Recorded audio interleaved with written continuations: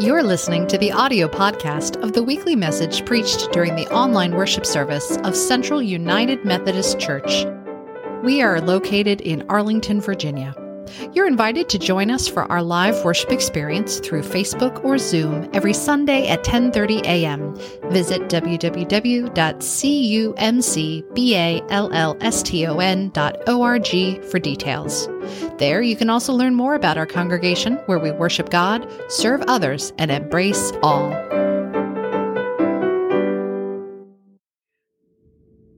Our scripture today is from Acts chapter 9, verses 1 through 20. Meanwhile, Saul, still breathing threats and murder against the disciples of the Lord, went to the high priest and asked him for letters to the synagogue at Damascus, so that if he found any who belonged to the way, men and women, he might bring them bound to Jerusalem. Now, as he was going along and approaching Damascus, suddenly, a light from heaven flashed around him. He fell to the ground and heard a voice saying to him, "Saul, Saul, why do you persecute me?"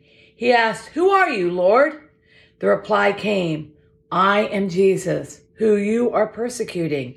But get up and enter the city, and you'll be told what you are to do." The men who were traveling with him stood speechless because they heard the voice but saw no one. Saul got up from the ground, and though his eyes were open, he could see nothing. So they led him by the hand and brought him into Damascus. For 3 days he was without sight, and neither ate nor drank.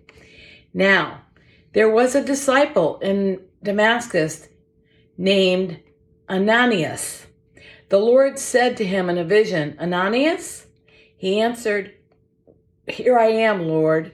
The Lord said to him, "Get up and go to the street called Straight, and at the house of Judas, look for a man of Tarsus named Saul.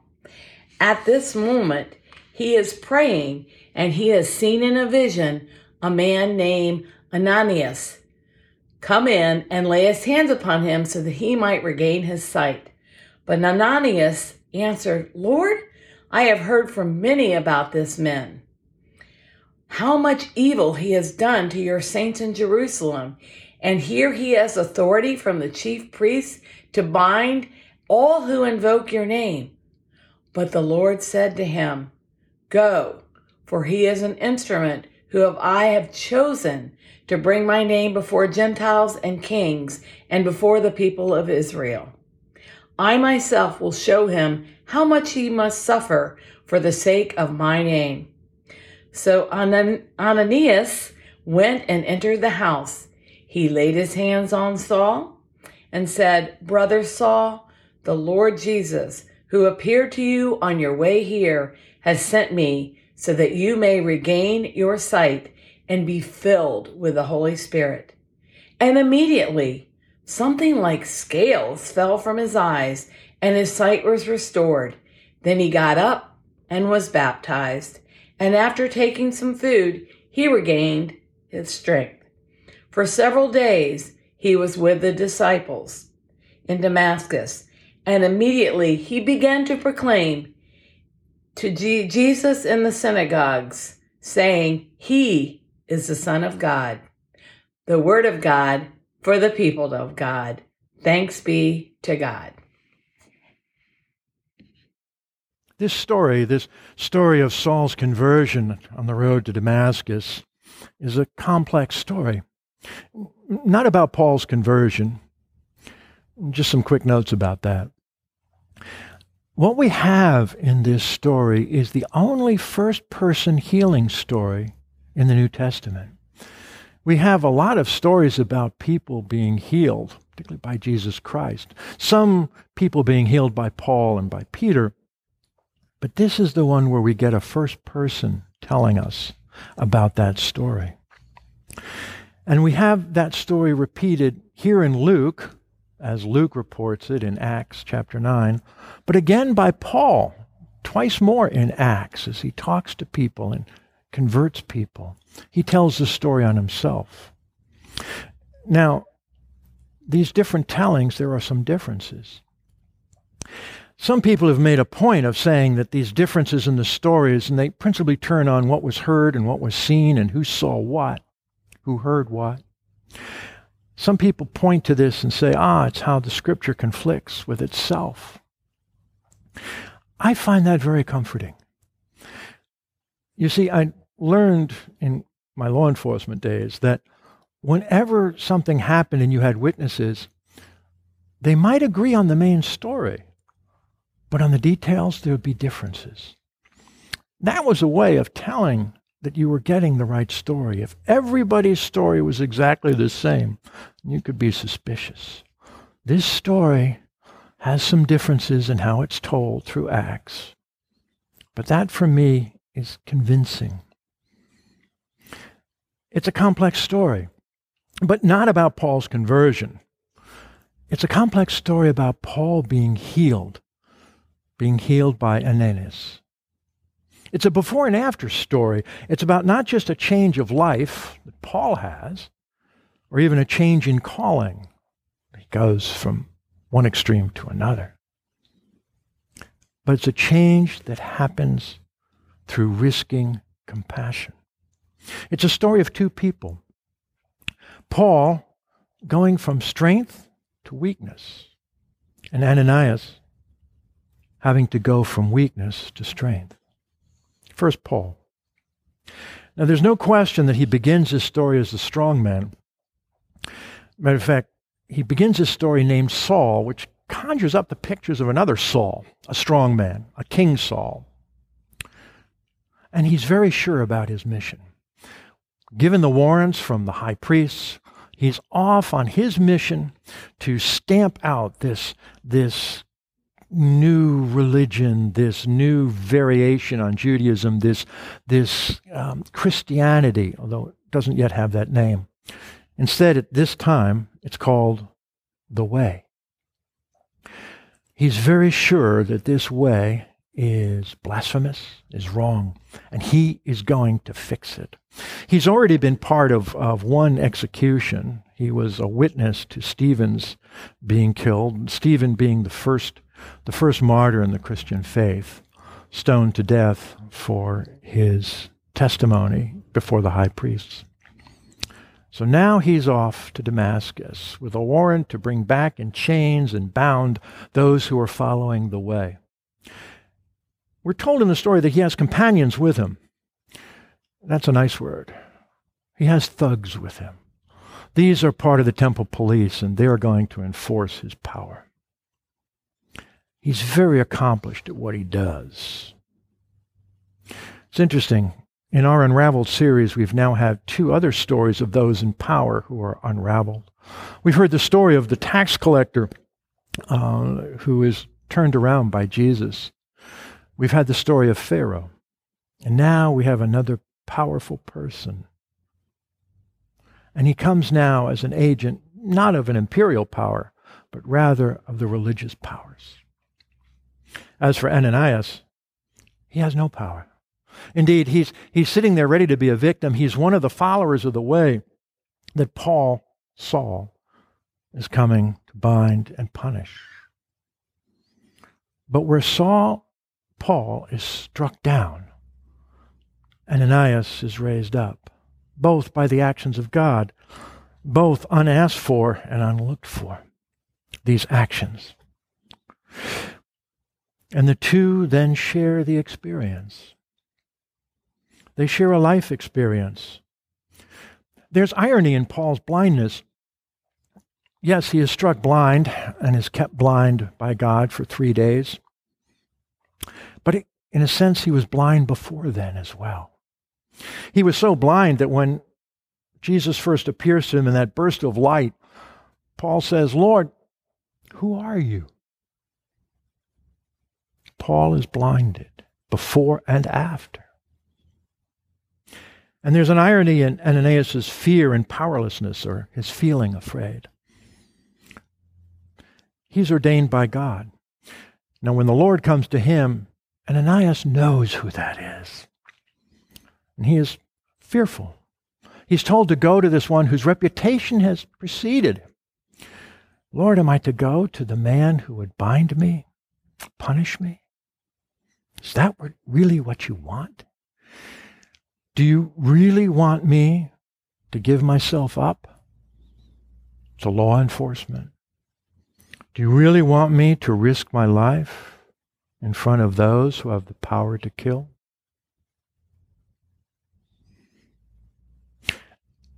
And wonderfully, we find out that Ananias says yes to God, that he goes to the powers, to the dominions, to the fearful Saul, Paul. And we find out later when Paul recounts his story further on in Acts, that it is Ananias that gives Paul his commission. We find out from Paul he owes to Ananias the statement that he is to go and teach and proclaim Jesus to the world and to the Gentiles. These two, so different, brought together by God's actions. And they're brought together because Ananias has compassion for Paul. And they're brought together because Paul is helpless. He has no power, no strength. Ananias and Paul became brothers in Christ through this shared experience of being sent by God, down paths that at the moment they had no idea where they would go. Today, we, all of us, have a shared experience. Indeed, one we share with each other as a community, as a nation, as a world. I'm talking, of course, about the COVID pandemic. I think in its own terrible way, this pandemic can be a great teaching, can be a way of getting knocked off of our horses, maybe being blinded, maybe being healed. Just looking at our nation, we as a people are split in so many different ways. We're divided as to those things that directly harm us, like, for example, the fires in California, the weather conditions in our southern states. We here in the Northern Virginia are immune to both of those. We can have compassion for those people, but we haven't got that suffering. We're divided by things that should unite us. A racial history that instead of leading us to compassion as a nation, leading us into violence. A violence that's lasted for over 200 years. A violence who time and again has been brought to our attention. Our attention as white people, as I'm standing here, that we have to be reminded. And there's violence. And we're divided in our politics. Lord knows that in this election year, but even without the election, great divisiveness, great insult, great anger. We start by being divided in our attitudes to a policy, but now it has moved into an attitude towards each other as persons. We find our arguments are arguments of adjectives instead of firm policy or decisions or actions that we may disagree on respectfully. And now it's shifting into a fear of actual physical violence. We've seen some of that in the news.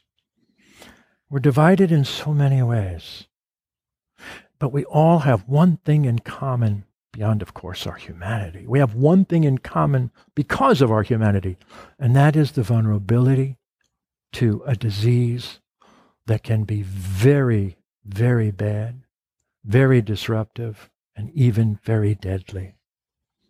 We are all susceptible. And in this time and in this place, we can, as Christians, be both Paul and Ananias. We're like Paul when we admit to our blindnesses, when we admit that maybe we're some of the cause of the divisiveness we see and hear. And we're like Paul because we are in our weakness. We are susceptible. We're susceptible to being very, very sick. And we can be like Ananias, willing to use our strength, willing to use our compassion, being able to use our life to heal and support others. And now, faced with the divisiveness, we all need that help, the help that comes from each other. Christianity, following Christ, hearing the words, following the footsteps of Jesus, means being in relationship. And that relationship means being in relationship with each other, just as Paul and Ananias were. They were compelled. We, if we open our hearts and listen to Jesus, might feel that same compulsion into compassion. And it doesn't matter when we're called or how we're called. Paul was called very suddenly. Many of us are not. The call to follow Christ can be very gentle. And indeed, don't think for a moment that to be a real Christian, you have to be knocked off your horse by God in a blaze of light. No. For most of us, that conversion is soft and gentle and patient, because our God is patient. So it doesn't matter when we're called, and it doesn't matter how we've been called to follow Christ. What matters is realizing that we are called. To realize that we are called and to understand why we're called. We are called to love one another. We're called to compassion. A meditation. Who has acted in your life to show you your path, and how did they do it? Who was Ananias to your Paul? Second meditation. And when or how can you be the Ananias to another Paul? I want to end with a short psalm. It's Psalm 122. It's in the Methodist hymnal. For those of you who have that, it's at 845. Psalm 122. I was glad when they said to me, "Let us go to the house of the Lord." Our feet were standing within your gates, O Jerusalem. Jerusalem is built as a city and is bound firmly together, to which the tribes go up, the tribes of the Lord, to give thanks to the name of the Lord, as was decreed for Israel. Thrones for judgment were set there, the thrones of the house of David. Pray for peace, for the peace of Jerusalem. May they prosper who love you. Peace be within your walls and security within your towers. For the sake of my relatives and friends, I will say, peace be within you. For the sake of the house of the Lord our God, I will seek your good. And those last lines, when you say them, when you read them, when you hear them, think of peace within you, peace to your enemy. Peace to those who are doing those things against you. Yes, as Christians, we are bound to say, peace be within you, my enemy. And for the sake of the house of the Lord our God, I will seek my enemy's good. Let us go in compassion to seek the good, to be the Ananias who went to the man he thought was his enemy and healed him of his blindness. Amen.